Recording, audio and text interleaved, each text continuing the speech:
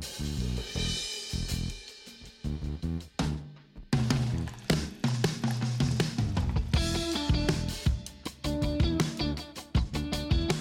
evening, good morning, good afternoon, wherever you are in the world. Welcome back to Social Confoes. I'm your host, Diego, together with my co-host, Jean-Luc. Jean-Luc, how's it going? It's going pretty awesome, man. There's a lot to do. I have to get more sleep, but that sounds familiar. But I'm in a good place. Right, I'm in a you good look pretty place. good today. Yeah, it's that's just water, man. Just water. Yeah, Water and good lighting yeah, can do miracles. it feels fresh. It feels fresh, but it's all a facade, Like behind there, everything's like Just kidding. No, so I think today's topic is really interesting in the sense that it just came across from a different perspective. I think we look at it from different perspectives, but it kind of melted together. And it brings me back 13 years almost to my master year. So when we were prepping this episode, I mentioned like Salman Rushdie, which is a British Indian author, got attacked a couple of weeks ago in New York in the US. And he got stabbed, and there are some lasting complications with his body now. And you were like, wait a minute, is the link between that and dual citizenship? And I was like, okay, I have to explain like how this link came about. And I have to go all the way back to my master thesis. This was when you were in the Netherlands or I in was Europe. I came across Salman Rushdie. I first heard of Salman Rushdie when I was studying in Manchester. I was studying in Manchester, and Timo Faust, one of my fellow students, was specialized in narratives. Like narratives as in when you write a novel, like how do you incorporate the narrative, the urban narrative, so the narrative of the city. So when you write a novel, which could be like a novel, just a book, which is nice to read, it could be fiction, but there will be certain elements where you kind of explain what the context is, where this person is living. Yeah. And that was his specialization, and to say like the narrative, the urban narrative. So like how would writers and authors describe the urban fabric, so the city where the book would take place? Very, very interesting stuff.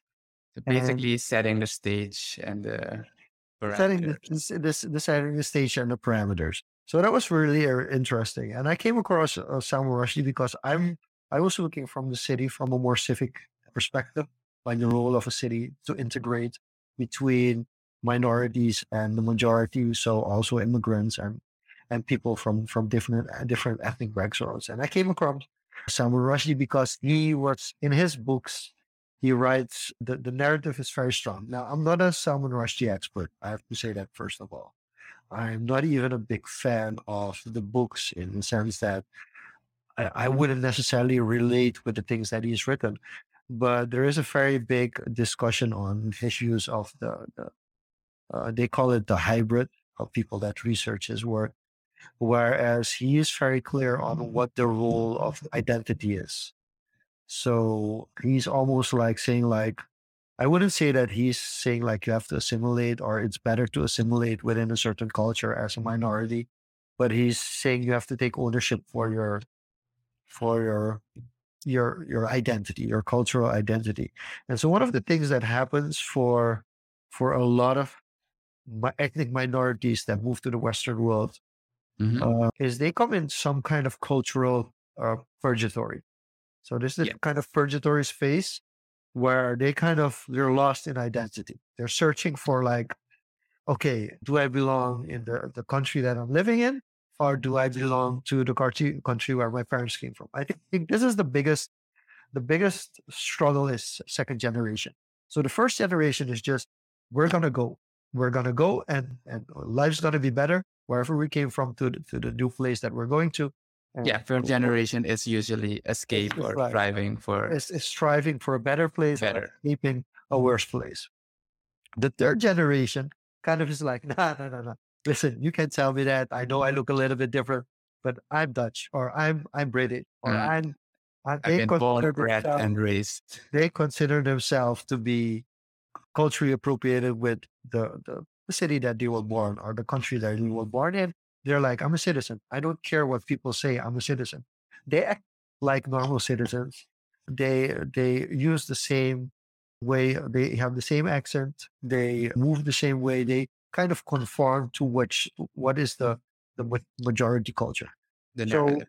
the narrative. So I took like parts out of my master thesis, which I shortly wanna discuss with you. So these are like small paragraphs from my master thesis. So I'm gonna share two of them, and then we can move to the dual citizen aspect.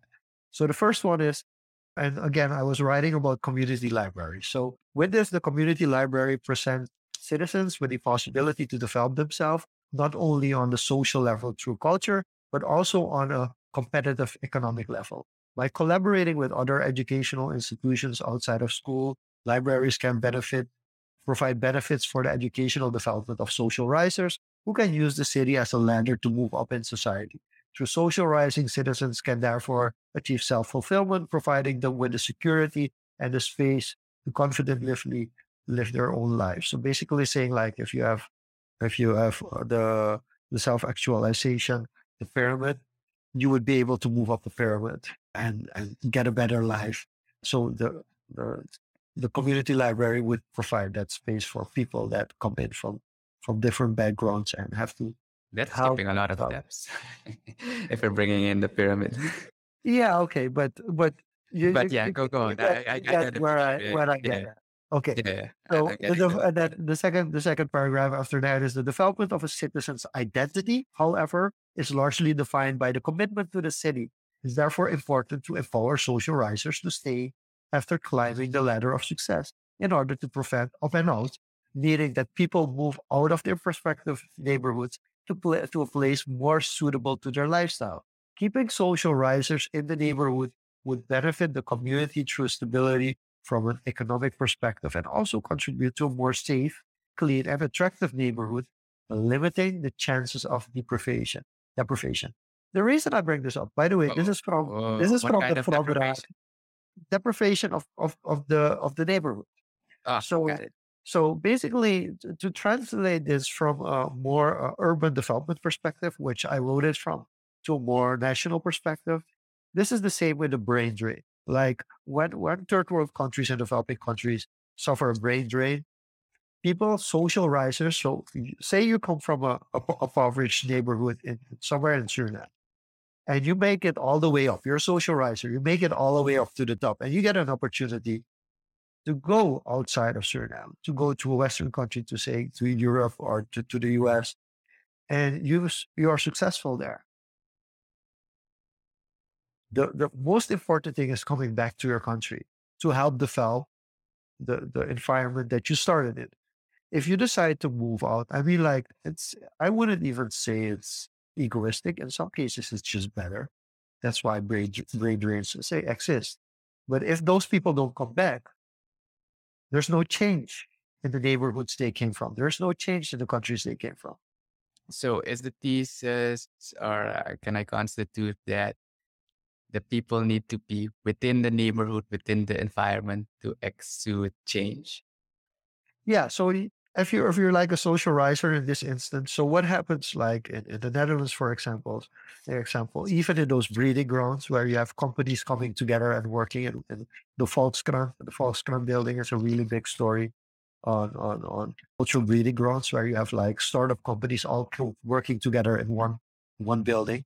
And then what happens is some of those companies succeed and they leave the environment and they buy their own building and they become big companies, which is awesome.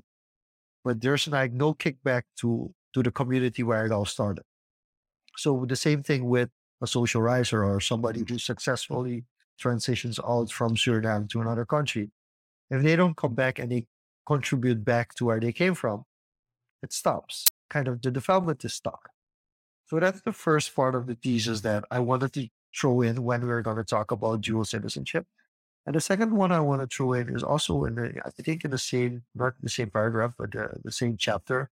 I also talk about the following. As aforementioned, new migrants often have to endure several extra steps towards integration in society, as survival is their first priority. While trying to get a feel of their new environment, newcomers might find themselves in a desert, losing their identity. In this matter, the desert becomes a metaphor for otherness of race. As newcomers of different ethnic cultural backgrounds therefore become confronted with this otherness, they risk becoming in-betweeners, as they might have to let go of their old identities, but they have not fully embraced the new one, therefore becoming stuck in purgatory, belonging neither to one place nor the other. With this polarity comes the struggle between the dominant and the subordinate, connecting Baba's notion of cultural diversity, where the subordinate, the new culture is recognized, but limited to the rules of the existing dominant culture. It is therefore important to work towards cultural difference, where the new culture is acknowledged and accepted, therefore being bridged with the existing culture. In this respect, civic social space provides newcomers with a point of entry without risk of losing their identity. I put this in because, again, from a dual nationality perspective, but also from getting different. And I think that's one of the things that I wanted to talk about when considering Rushdie. Rushdie might have like a very extreme stance on this, but if you're really working towards making the world a better place, you're going to have to find a way to mix different cultures. You're just going to have to find a way. Because if you don't do that, you get a few opposing views, and social media will use those few opposing views to fight each other. Like, I'm right, you're wrong. This is the way it should be. This is the way it should be. So, Blackfeet in the Netherlands is a perfect example. Like, there are countries in the world looking at Blackfeet saying, like, wait a minute, in 2022, how is it still possible that you have blackface? Like, how is it still possible? But from the other perspective, from people who have grown up with it, Yeah. the Dutch who have grown up with it, for them it's a completely different association. And instead of working towards like, where's the common ground? Where's the common ground that we have to meet to make this feasible for both sides? It's only polarizing, like polarizing. And the reason I bring this up is because the same issue with dual citizenship. So if we're gonna push towards dual citizenship because we're talking about a globalized world, we're all of a sudden yeah, gonna bump heads consistently because the focus will be on the polarizing part and not on bringing everything together. So I thought it was just interesting that just on a random social compose where we're going to talk about dual citizenship, I just get to refer to my master's thesis, which I haven't touched for 10 years.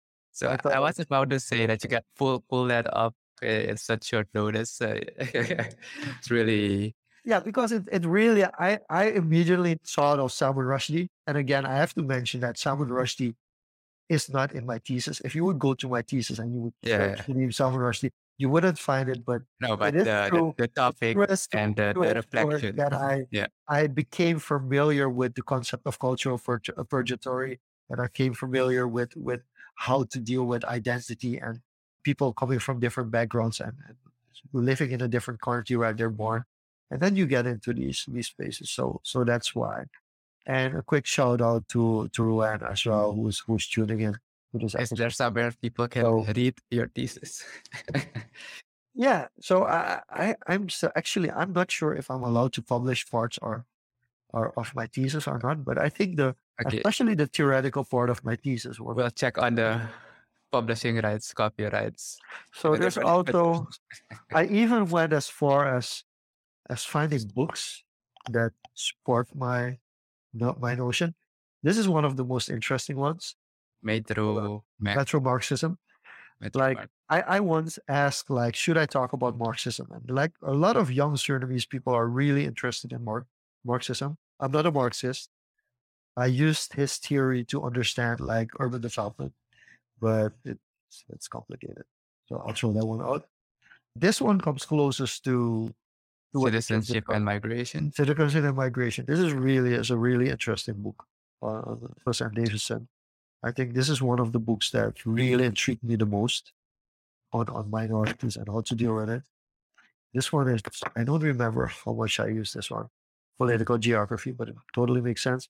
And then the favorite book, but also the biggest pain to read through because it's so extremely difficult to understand is Introduction to Shaklakan. Oh my God. Like if you're like really this book is kind of too intellectual for me. I'm like, "Huh?" Mm-mm. And I also found My interesting hybrid my heritage hybrid heritage. This is actually book made by my mark. mother. It says it here as well. Kidling Chumpyaki. My mom is actually bringing out a book, Diego. Yeah, I So think you that's, briefly mentioned it yeah. previously. So my mom is actually bringing out a book, Ala Condre Dracamation, which Ala Condre is like something which is strong in sort of like different identities all coming to do that together. So it's Ala Condre and Dragon Grow. So I actually might, should I invite her over for episode? Maybe I should. That's you. That's up to you. Maybe I should. Okay. That might be But fun and interesting. but back to the topic. So Yeah, we got but here through dual citizenship. And the reason I put out the first part is much like migrating from one country to another, dual citizenship has kind of a similar goal. You can look at dual citizenship from two perspectives, mainly the economic perspective and the cultural perspective. The cultural perspective is like dual citizenship, bringing cultures more together. yeah. And but the main, of course, the main reason for dual citizenship is economic prosperity and growth. So maybe we can dive a little bit into that perspective and why you decided to bring up dual citizenship for this episode of Social Confoes. Yes. Well, basically to start off, we've been continuously looking, for opportunities because we are so isolated, I'd say, kind of restricted to interacting on a international global level through payment infrastructure, travel, just ease of doing business. It's very, yeah, restrictive for a lack of a better word. And coming across, looking for these opportunities again, I was looking at PayPal options again, and I saw the list of countries that could not receive payments. And then you come, how can you use the systems that are in place around the world to navigate this complex global world? Can we use Stripe? Not like we can pay No, with Stripe, but can we receive with Stripe? No. it's complicated. It's even more complicated than PayPal. I'm still researching that part. Okay. So Because it's about setting up businesses and entities, and so it goes more on a corporate level. So let's provide context for people outside of Suriname, like who have no idea like what we struggle with in developing countries. Our currency, the Surinamese dollar, was 1 to 2.8. So I think less than 20 years ago. Yeah, around 2002, 2000, yeah, 2004, even 2006, even maybe. You would get 2.8 Surinamese SRDs for $1. US dollar. Yeah, And 15 years to 20 years later, we're at almost almost 10 20, times. Yeah, almost 10 yeah, times. So we went from 2.8 to 3.5 to 7 to 7.5, 8 to 14 to 17 to 21, 25. And it's still kind of going up. So yeah, if you, I mean, salaries, first of all, they don't catch up with inflation. yeah. They It kind of never. doesn't scale. It's even Yes. sometimes a macroeconomic decision to like inflate so you can Yeah. actually match the salaries, which is a terrible concept. But okay, I won't dive into that. So that's the first thing you have to understand, that it's for a Surinamese person who has decided to live in Suriname. So Uh, basically, what Jean-Luc is doing now, he's writing the narrative for you guys. yeah, exactly. So now we have the complete scope. Then the second scope that we have to understand is receiving payments. Like we're talking about PayPal not being accepted. Well, it's accepted. You can pay with PayPal in Suriname, but you can't actually open an account and you can't connect it to a local bank, which is awful. I think It's that's one-way something. traffic, basically, Yeah, PayPal. You can only send out if you happen yeah. to have a credit card. So then there's another. The reason why I took the political geography book out as well is because it's politics. So it's political geography as well. So what we deal with is that Western countries, for instance, Europe and the US, have decided that if we live in Suriname, we cannot have a personal bank account in the US or in the Netherlands. So there's another like kind of really harsh distinction where they're saying like, hey, listen, we don't know where the money is coming from. We can't Trace easily or do a validate. trace or validate where the money is coming from. So listen, if you don't live in the US, if you don't live in the Netherlands, you're not allowed to have personal bank account.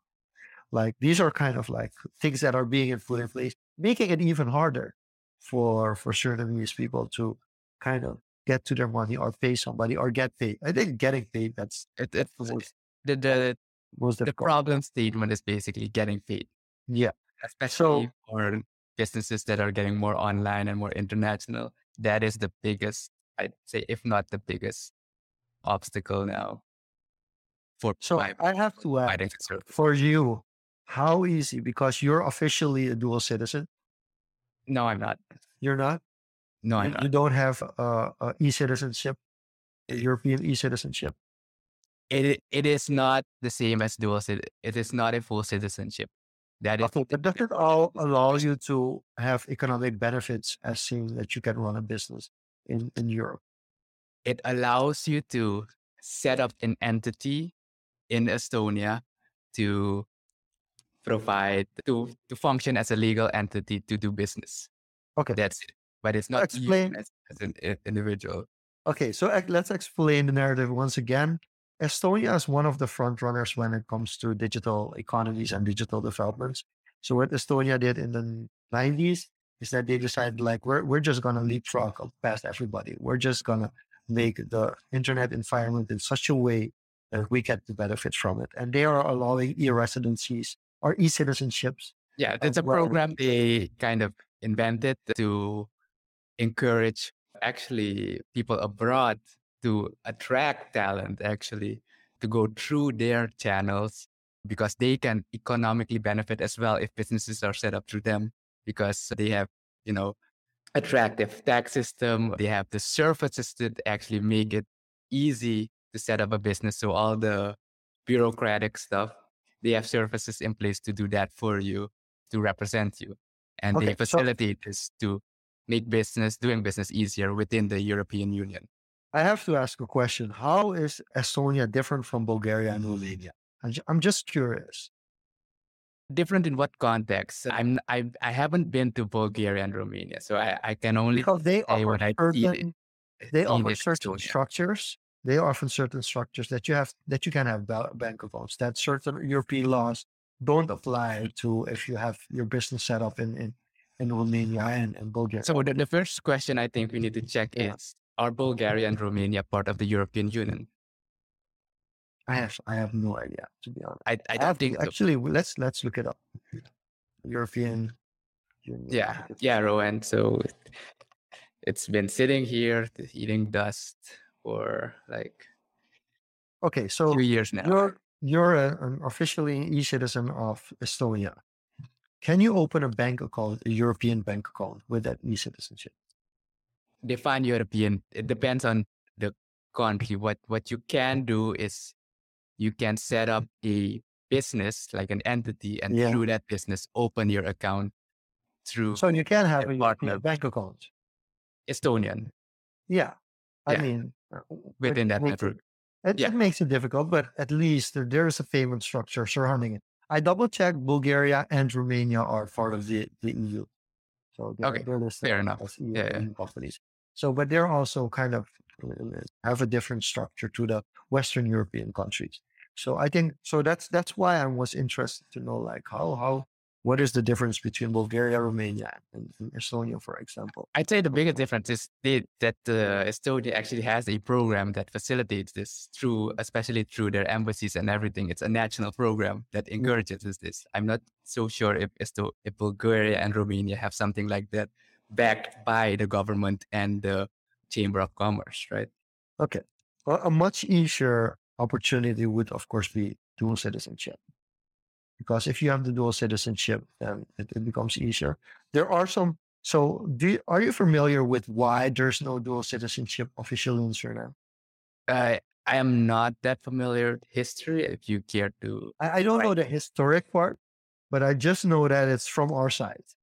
So yeah, we don't actually allow it. Like other which is countries allow it, but we yeah, don't allow it. So which which is very restrictive.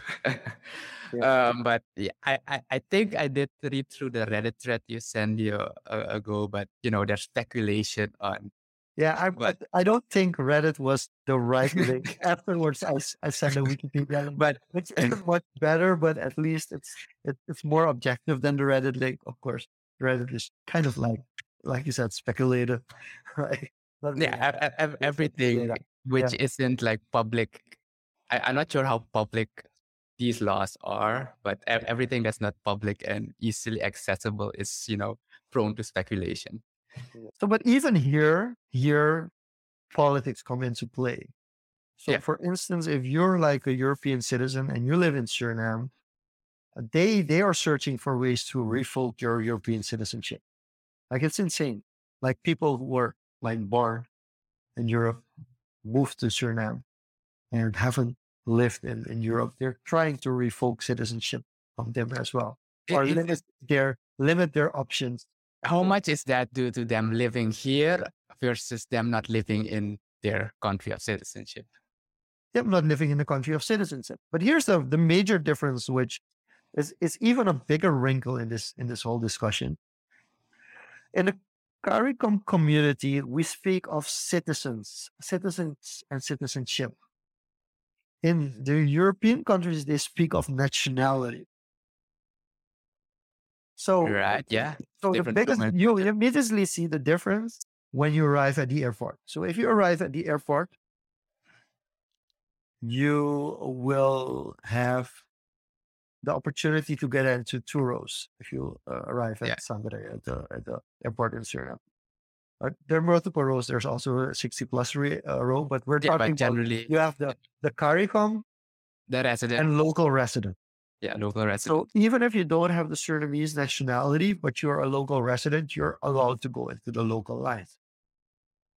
Whereas in Europe, it's nationality based. Yeah. So it Purely doesn't matter where you live in the world. If you have the Dutch it's a or the passport you come in. nationality, it's a passport you come in with. So it's really, that's already a clear distinction and difference between like the CARICOM and the Caribbean community and Europe, for instance. But the reason I bring this up is also because of the politics on dual citizenship, where in Suriname, you're actually not allowed to have two nationalities. You're not allowed. I know. There is a loophole in the system for people that are born in Suriname, of which the mother or the father has another nationality. There's a loophole for that. See, but this makes it all the more complicated because there are so many circumstance scenarios you can stack up where people can take advantage or not. And it's not just here, basically, it's anywhere in the world, but speaking specifically from our situation. But coming back to the economic, we kind of introduced it with the cultural integration. But from an economic standpoint, we broke down the narrative on why we're looking for options to, be able to engage and interact with a global business economic world. And the biggest problem was receiving payments. Okay, And we're gonna include some more. I'm gonna throw a curveball at you. Let's talk about the oil and gas industry all right, yeah. and the local law, the local content law that was implemented in Guyana. Could you give the TLDR on that law? So, okay, so in short, what the Guyanese government did is make sure there's local involvement of local companies That's in, very in the broad. oil and gas development. Yeah. And I'm talking very broadly, but I'm gonna try to explain the issue as simple as possible. Guyana does allow dual citizenship. So Guyanese nationals living in the UK, living in Canada, living in the US are are basically able encouraged. to participate with Yeah, their companies in the oil and gas under the local content laws that are being used. right. Surinamese people in Canada, the US, or Europe are, if you would implement the same local content rule, would not be able to participate due to Is that the restrictions of the dual citizenship in yeah? Suriname, of Is the non that existing dual citizenship in Suriname. is that due to dual citizenship or is that due to residency? Because No, you we're can't no, live no, no. abroad and still have the citizenship of Suriname. Yeah, but still, you have to hand in. So that's the problem because Oh, doesn't oh, allow dual citizenship. to go That through would the mean formal processes to if you engage want to with do it the correctly, yeah. formally, you would have to go through the process of handing in your If you have nationality if you another, have interest. yeah, Like that's a very big risk. Like there are a couple of very high end positions, like the state companies, becoming the director of the CEO of one of the state companies in Suriname requires you to get the Surinamese nationality, which means letting go of the other nationality that you have. And yeah, I mean, there again, I don't know how many loopholes there are. I mm, don't know to what extent they really have to add in the nationality or they get a diplomatic passport, which is now the thing with sports. So that's another segue that you're also going to have because now with the football team, the Surinamese football team, there is what's called a sports passport, which is basically kind of a diplomatic passport, and which is interesting. The players don't get to keep it. So when the Surinamese national team travels, the passports come along. They're being used as sports passport, diplomatic so passport, it's but they basically don't get to take ownership it of home. the organization. The Yeah, it's of the state. It's owned by the state. all right, This is according to what was told to me. I haven't. I don't have that. I have a Surinamese passport, which many people still don't fully okay. comprehend. But But the case yeah, you are describing in Guyana on yeah, the opportunities from yeah, diaspora to yeah, engage in local content yeah. uh, is being encouraged, and that would not necessarily apply for Suriname because you have to It renounce would. your other You would right. either have to, if you're gonna do it officially by law, which unfortunately not a lot of people follow these days. But if you're gonna get caught, you're gonna get caught. You have to follow the rules, which would say either you would have to take distance from your nationality, your non-Sudanese nationality, or the government should implement dual citizenship.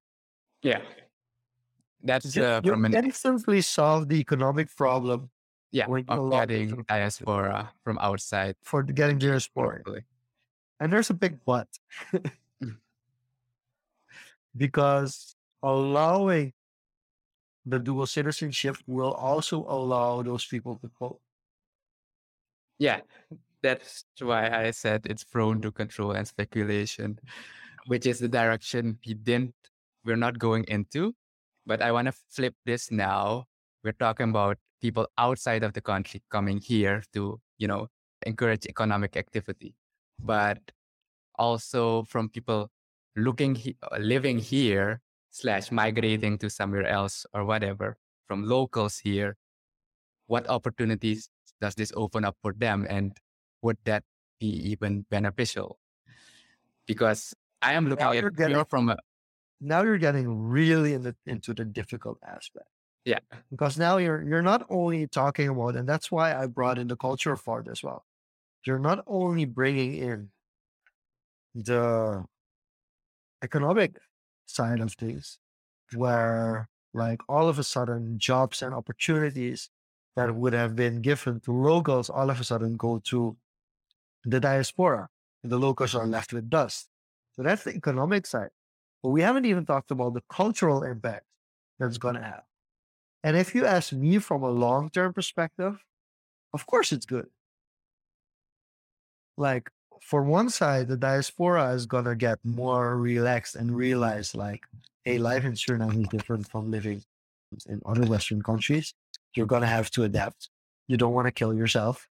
And Yeah. I can give you a basic example. The first year that I came back and I started working in Suriname, I think the first 3 weeks, every day around 12 p.m., I would be sweating profusely, like my clothes would be drained of sweat. And why was that? I was still walking the same pace that I was walking in Europe. Yeah. We have high humidity, hot temperature. And so you have to adapt like to weird kind of quirky things. You have to adapt when you move from like countries, like European countries to Suriname.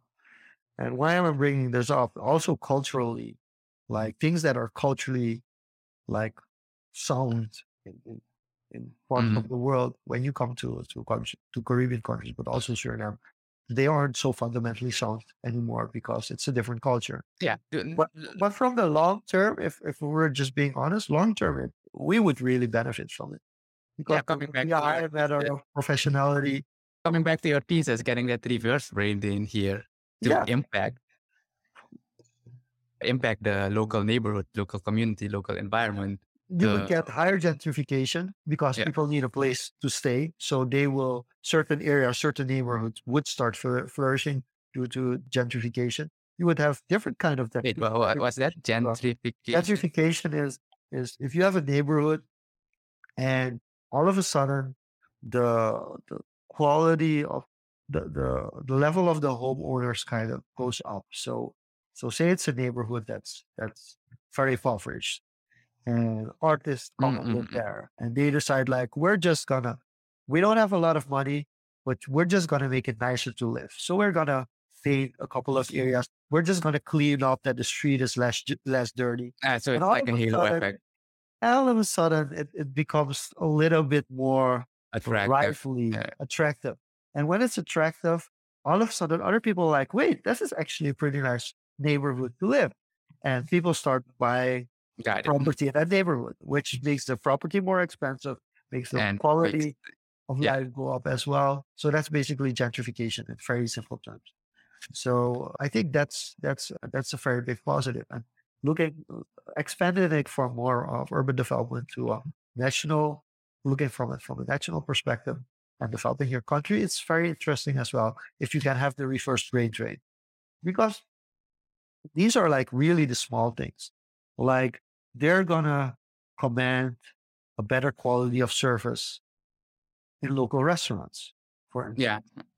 So these kind of things are like It's going to get pushed automatically. Like, you're gonna get a push. You're gonna get people that get motivated. There are also gonna be a lot of people complaining because that's the flip side of things.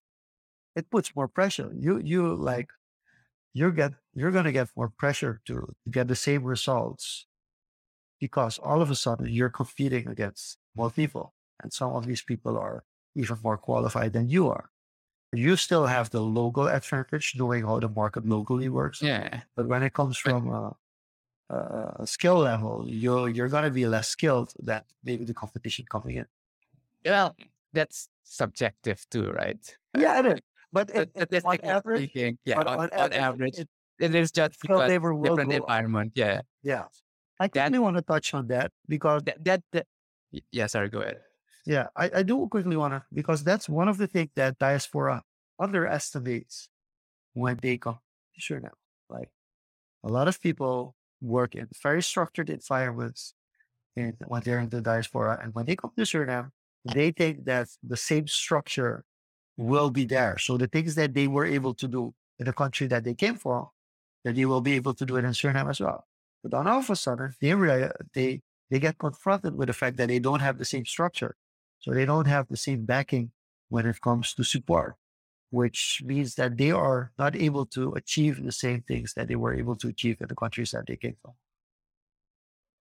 And that's also a reason why some people come back and they have very big mouths and say, like, I'm going to do this. I'm able to do this. I've done this in the Netherlands. I've done that in the US. Yeah. And then they come Because here they and have they're like, different resources and yeah, and facilities. then they blame it on somebody else. But it's like, no, you have to self-reflect as well. You're not going to have the same structure that you had there. You're not going to have the same support that you're going to have there. You're going to have to be able to do more things yourself. You can be an expert there and focus on the niche, but then when you get to Suriname, you're gonna have to be more all around as well. So I think that's important. Yeah, Rowan does make a good point on the higher rent prices and displacement, but that comes when you have a conglomeration of economic activity concentrated in one area. It's I think natural cause and effect. You may be able to mitigate it to some degree, but I do believe like the environment is gonna find equilibrium based on supply and demand being what's wanted and what's not wanted. It might balance out. You could be very unlucky and get into a situation where a gentrified neighborhood where it goes completely insane economics wise. And then you have to be able to get out. And I think Yeah, then you get out. So that's basically the case what's happening to Silicon Valley, to the California Bay Area. A lot of tech people are leaving there just because it's ridiculously expensive. But yeah, coming back to that part on, dual citizenship, on people trying to do business here outside. So let's reverse that, exporting your brain by staying local and making use of the infrastructure. So I have seriously considered, looking at a different passport. Just the passport is already a huge advantage to one, be able to travel, to be able to access facilities in certain regions, depending on the passport you have, especially in Europe. okay, I question again though. Yeah, Sorry for interrupting. no, that's perfectly fine. But if you would take a different passport, like I think the architect, what were the passport that were mentioned? Let's say Malta. Let's say Malta, for instance. Yeah, that's Let's Europe. Yeah, say I think. you're rich, you sell one of your most profitable NFTs, and you buy a passport for Malta. Like, how would that? Does that work? Do you have to maintain your Sudanese nationality? Yes or no? No, it's each country has different regulations, but obviously the countries that provide these, they call it citizenship by investment. I think all of them or most of them allow dual citizenship. It is the country of origin that's the problem. Yeah. So would Suriname allow you to pay $100,000 to get the citizenship from Malta? Or I think it's a million even. I think Malta is a few million, yeah, but Yeah. what Suriname allow it, they can't stop you because you can renounce it. The thing is, would you be allowed to keep it? That is the question. Yeah. So that's what I mean. Or will they force you to choose an I? Well, how many people do you know that rock two nationalities? Yeah. Well, see, Well, there you get into the loophole part. yeah, we talked about in the beginning about the loss, but what would you give up for the advantages? I think it's something you'll have to look. Well, then reflect why at don't you personally. just move? Because That's you like the life here, but because it is restrictive. yeah, but I mean, like you move, you're gonna live there, and then you come back. I don't know. I think this is such that we're having this conversation is just it's just wrong in essence because politics, Yeah, the politics just I, doesn't work. I agree. Yeah, That is where I politics totally just agree. doesn't work. We are having this conversation because the structure of the world has made it so that you need to look for these opportunities. How much does Well, crypto solve this? see that's a different thing entire. I won't say different thing entirely. Entirely, it does have a certain degree of indirect effects, but it doesn't solve the problem of residency and citizenship and being able to move geographically. It solves the problem of being to move financially, globally, but not physically, geographically. So here's the problem, and I'm gonna play devil's advocate here because I don't agree with it, but it also has to do with the diligence, trusting like this person because you can be financially free, but you can't move anywhere in the world because geographical Geographic policy. Yeah. policies don't allow you to go to certain countries Exactly. because you're being flagged, and even being flagged for reasons that aren't even like they don't make sense. So unless we really talk about how they're going to solve that, and it's Yeah, getting more difficult. that's gonna be true purgatory. Yeah, and this is the reason why I started the whole Watamati, which is a game that I play with locals here, to understand like the impact of the drugs world. So like if you're being associated with somebody that sells drugs or is in the world of drugs, you will have doors closed to you for no reason whatsoever. The doors are Have just what closed. closely? Doors. The Yeah, doors will doors be closed. closed. Yeah. You will Yeah. not be able to get a certain visa. You will not able to conduct certain business Yeah. outside Yeah. of Suriname. And people don't underestimate, like, first of all, okay, yes, you can blame politics for it. But the bigger issue is like, you get stuck.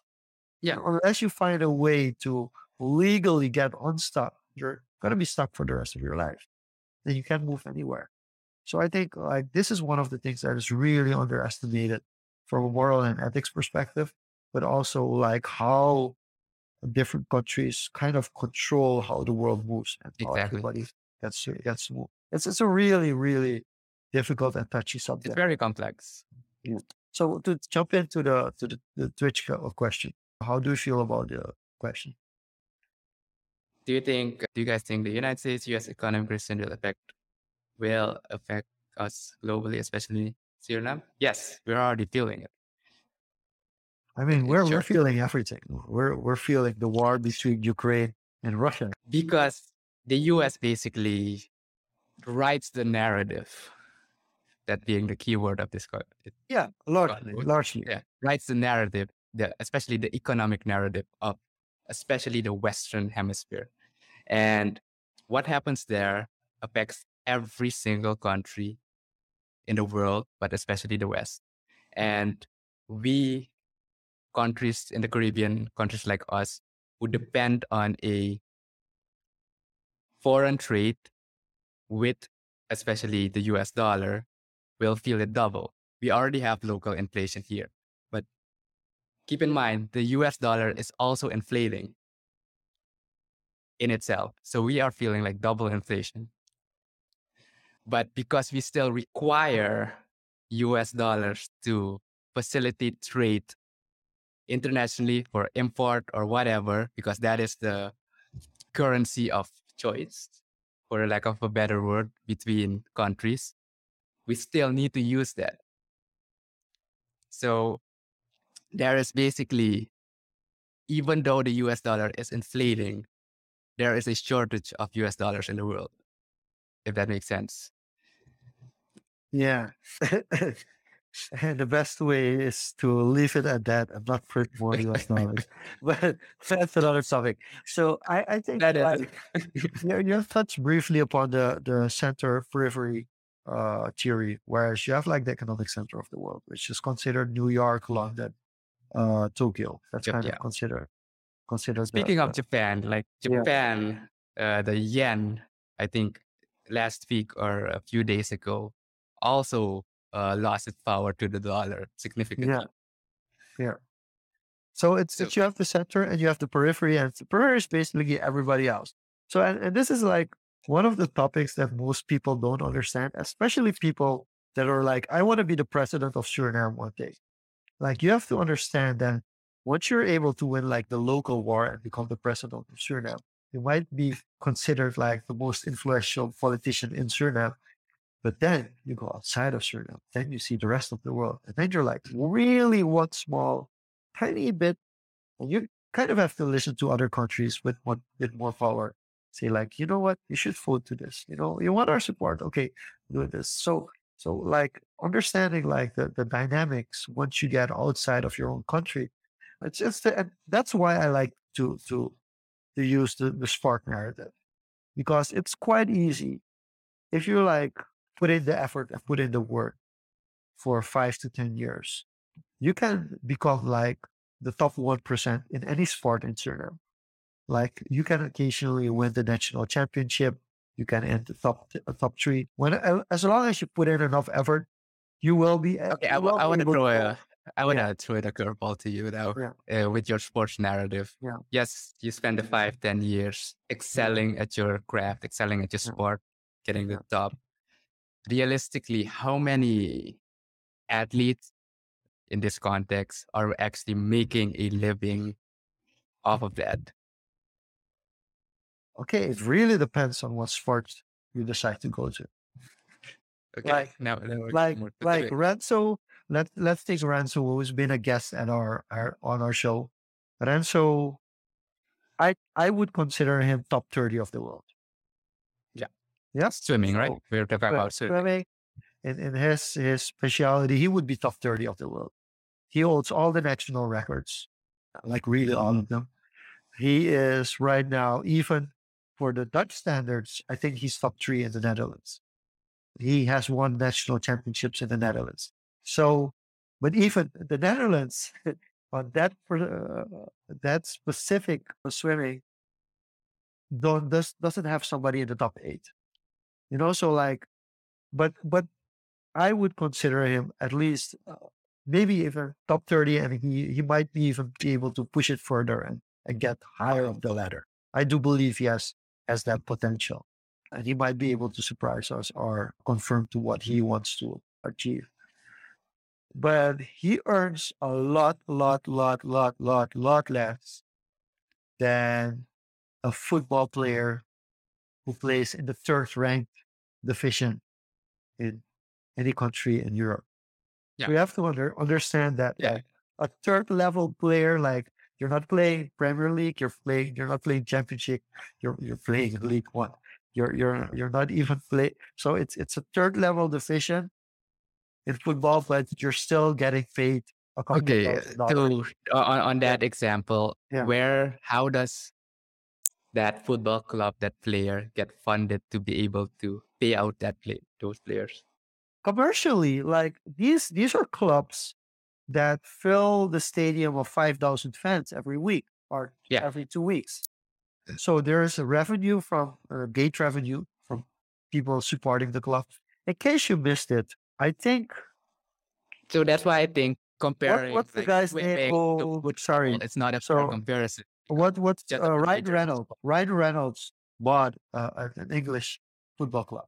Did Yeah, you yeah. get that? Wrexham, I think. He bought an English football club. So that's just to give you like a perception on football, Yeah, like no, the but that's economic, why the relevance of yeah, football. but that's why I It's don't big. think it's a fair comparison. No, but it Uh, gives you a perspective. yeah, It gives you a perspective. So if you're doing it for the money, if you're really focusing on which sport would I be able to excel and be financially independent, would be completely different. Like how far can I reach? Jair Chanefa, who was fourth at the Olympics, was the first person since then Anthony Nesty to reach the finals at the Olympics for Suriname. Like he still has to get funded by the UCI, or the International Cycling Federation. He has a scholarship to mhm. train in Switzerland. You just have to imagine that, like and his parents still have to pay. Like if he has to get a new bike, a new outfit, a new helmet, anything, if the bike has to repair, his parents have to pay for it. Yeah, because that is not a commercial. I would call it like this commercially viable sport because you don't fill up a big stadium Yeah. and have thousands of people every game. Then you get into the fighting sports. Like, and this is interesting because Donovan Wiss is now a two-time Glory champion, middleweight champion for Glory. And he also asked, like, hey guys, can I have my dual citizenship? Can I get my sport passport? So very relevant. But I think he's on top of the world. Even for him, the revenue that he makes is still Yeah, it's I think only the UFC, even it's Biggie very Boy I feel low. gets a decent cut. Like a very decent cut. Yeah, but Um that's like the peak of the that peak, and that's it's the like top of the interesting top of the matches. top of Yeah, the top of top. so getting there is like near impossible as well for the average person. Yeah. So going So you would on, have to get much more support to get there or be more disciplined. Because that's also another thing. and I would say, and Yeah. You have to be much more disciplined. And I think that's also where a lot of frustration comes in.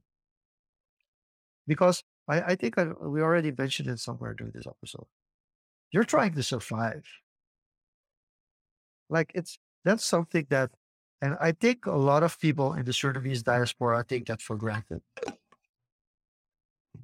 Their frame of reference doesn't take into account that people that live here are surviving.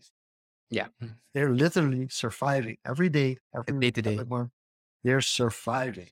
with And you're in a less structure. than 10% what you earn in that structure. Yeah. But when you live abroad, you live in like an environment, in an infrastructure, a structure that's being set up. It's like a social construct, which is there that you don't have to worry about. When all of a sudden you're here and you realize, like, hey, shit's just different. So I think that's also something to take in consideration. What would we advise, like, for people who want to stay here and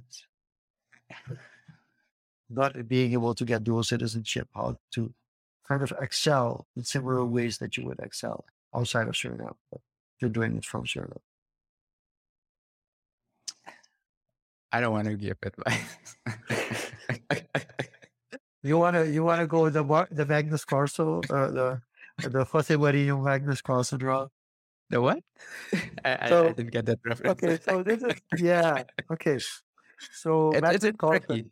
no, It Magnus Carlsen, Magnus Carlsen is the world champion of chess for the last decade, and he played a tournament, and he drew himself from the tournament.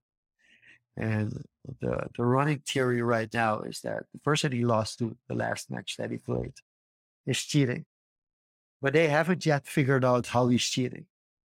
But that's the narrative that he's cheating.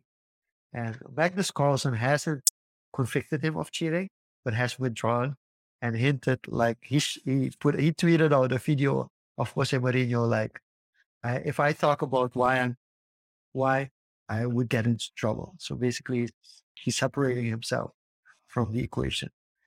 But that's a narrative that people have to understand. And I think still, why do people cheat? Why do people steal? It's because they feel they get treated unfairly, and people at the top are taking advantage of them. And they're just looking at the people on the top and saying, like, hey, if you're allowed to do that, I'm allowed to do that as well. And that's kind of the situation that it's a very father-son approach. And that's also the interesting part about Western countries and developing countries, that the Western countries are like, you have to conform to our standards that we've brought in place with money that we've earned through slavery. And this is the way that you should set up your country. And this is the correct way to run a country. And the developing imperialism. countries are like, wait a minute. I think the term for Yeah. this was new imperialism. So I think that's the main issue. And it starts with Che Guevara and Fidel Castro. It then goes to Escobar and similar kind of situation. I always wonder, and this is the last thing I'm going to say. I'm not going to dive too deep into details because I will say things that I will have to create context for. Without context, people won't Yeah. be able to understand it. But I always look, and this is something I want to spend more time in the next 5 years, 5 to 10 years.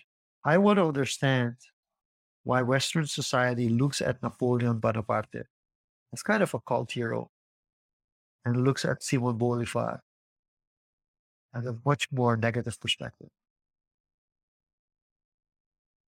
For me, there's a lot of similarity to Yeah, but Napoleon and Simon you just Bolivar. mentioning those two, it's pretty similar.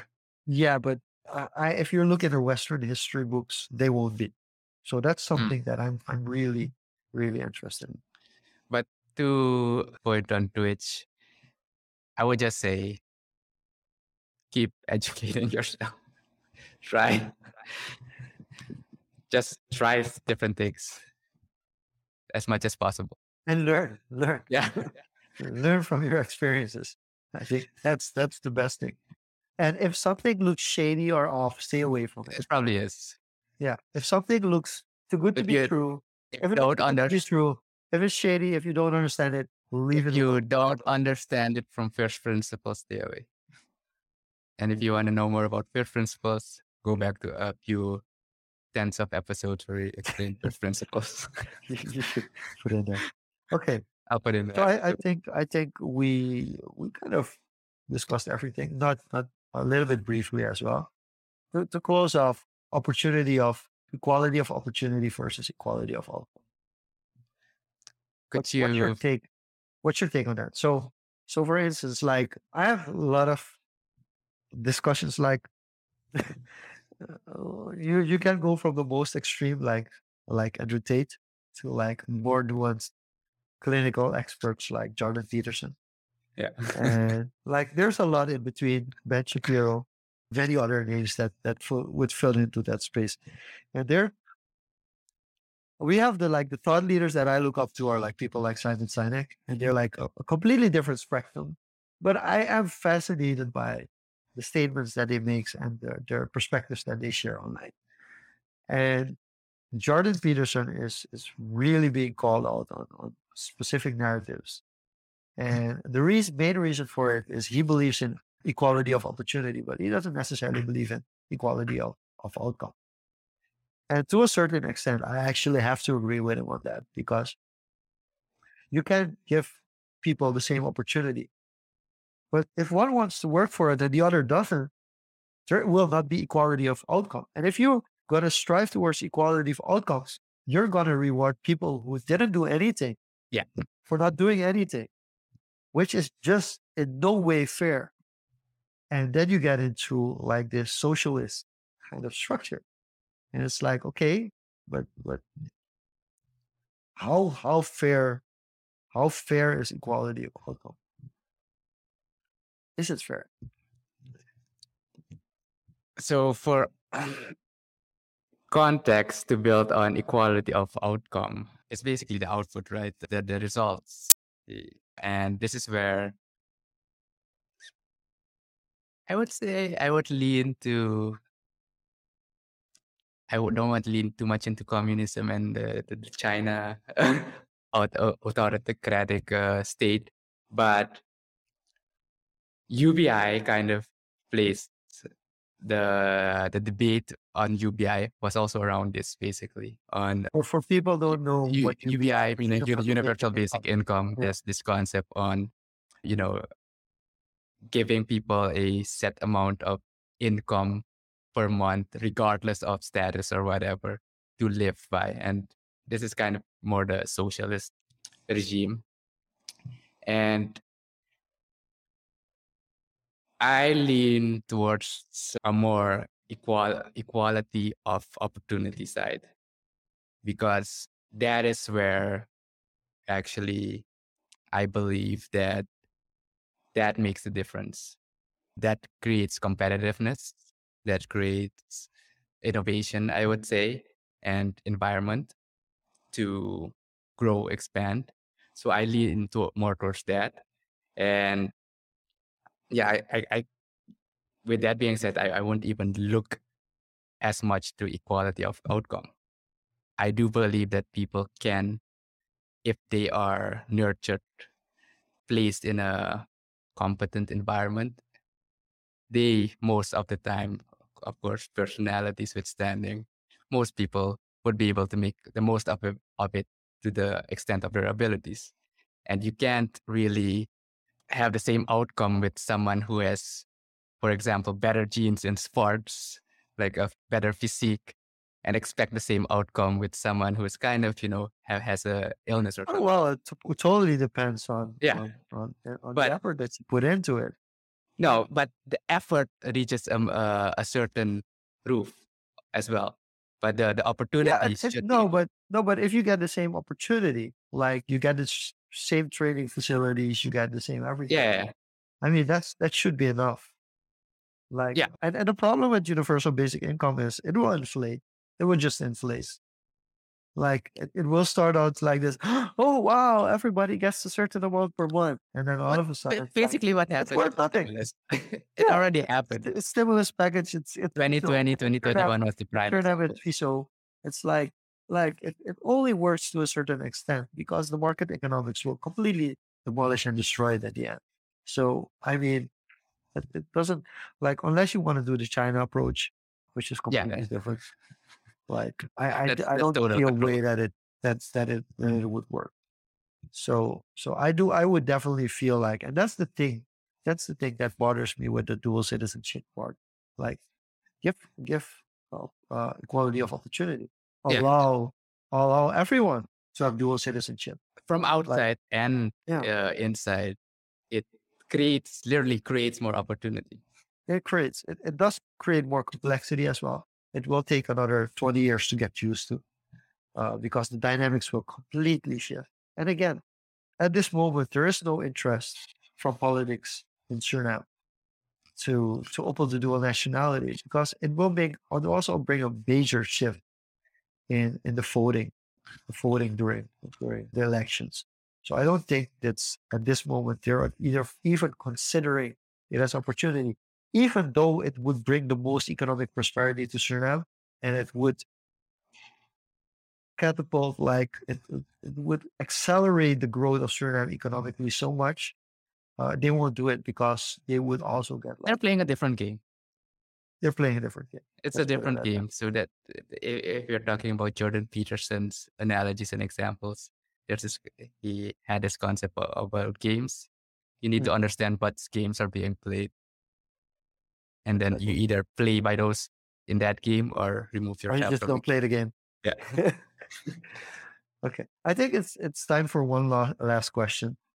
Since we haven't done overrated, underrated, real estate in Suriname, overrated or underrated or overpriced. Let's keep it at overrated, underrated.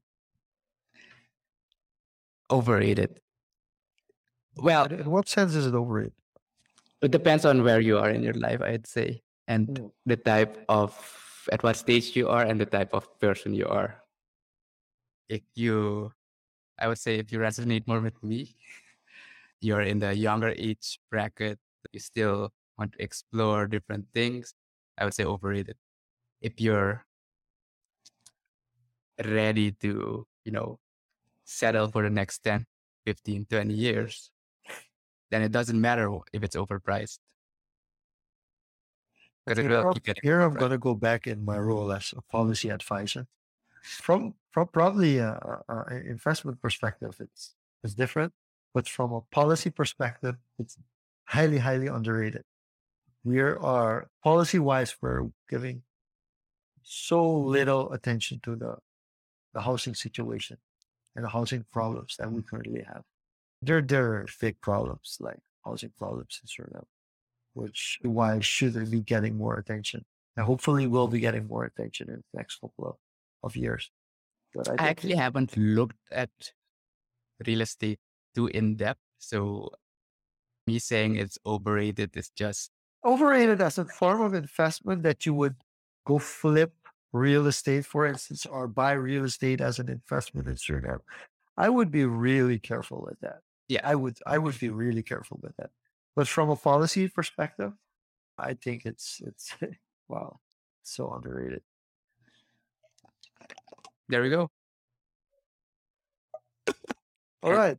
Real estate everywhere, overrated, overpriced, At the overpriced, moment, yeah, overpriced. Yeah. yeah, it's overpriced, definitely Not just everywhere in here. the world, not just here. Okay, so and I blame COVID. You blame, I think, the banking loans and the percentages that they use now. So I feel No, it's a no, combination.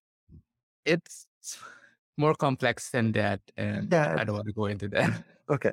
So we're going to close off today's episode. It was kind of an interlude episode. The topic was very random, but then again, something of very much of our interest.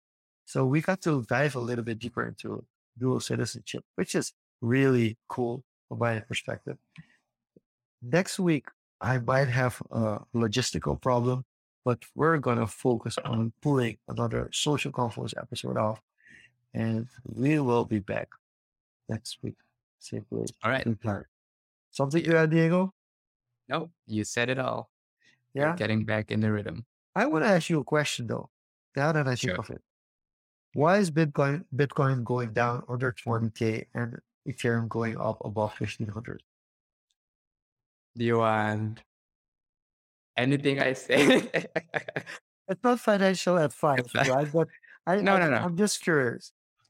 I have no idea why Bitcoin is going under 20K, and I don't care. Yeah. But on the Ethereum speculation is because the merge is coming up in 2 weeks, I think 10 days. Yeah. And there's speculation on that happening. So there's going to be some volatility A lot. going up or down. So I will not be taking any action for the next month on either chain. I put in my positions and that's it. Awesome. We'll keep it at that. Thank you again and see you next time. Bye bye.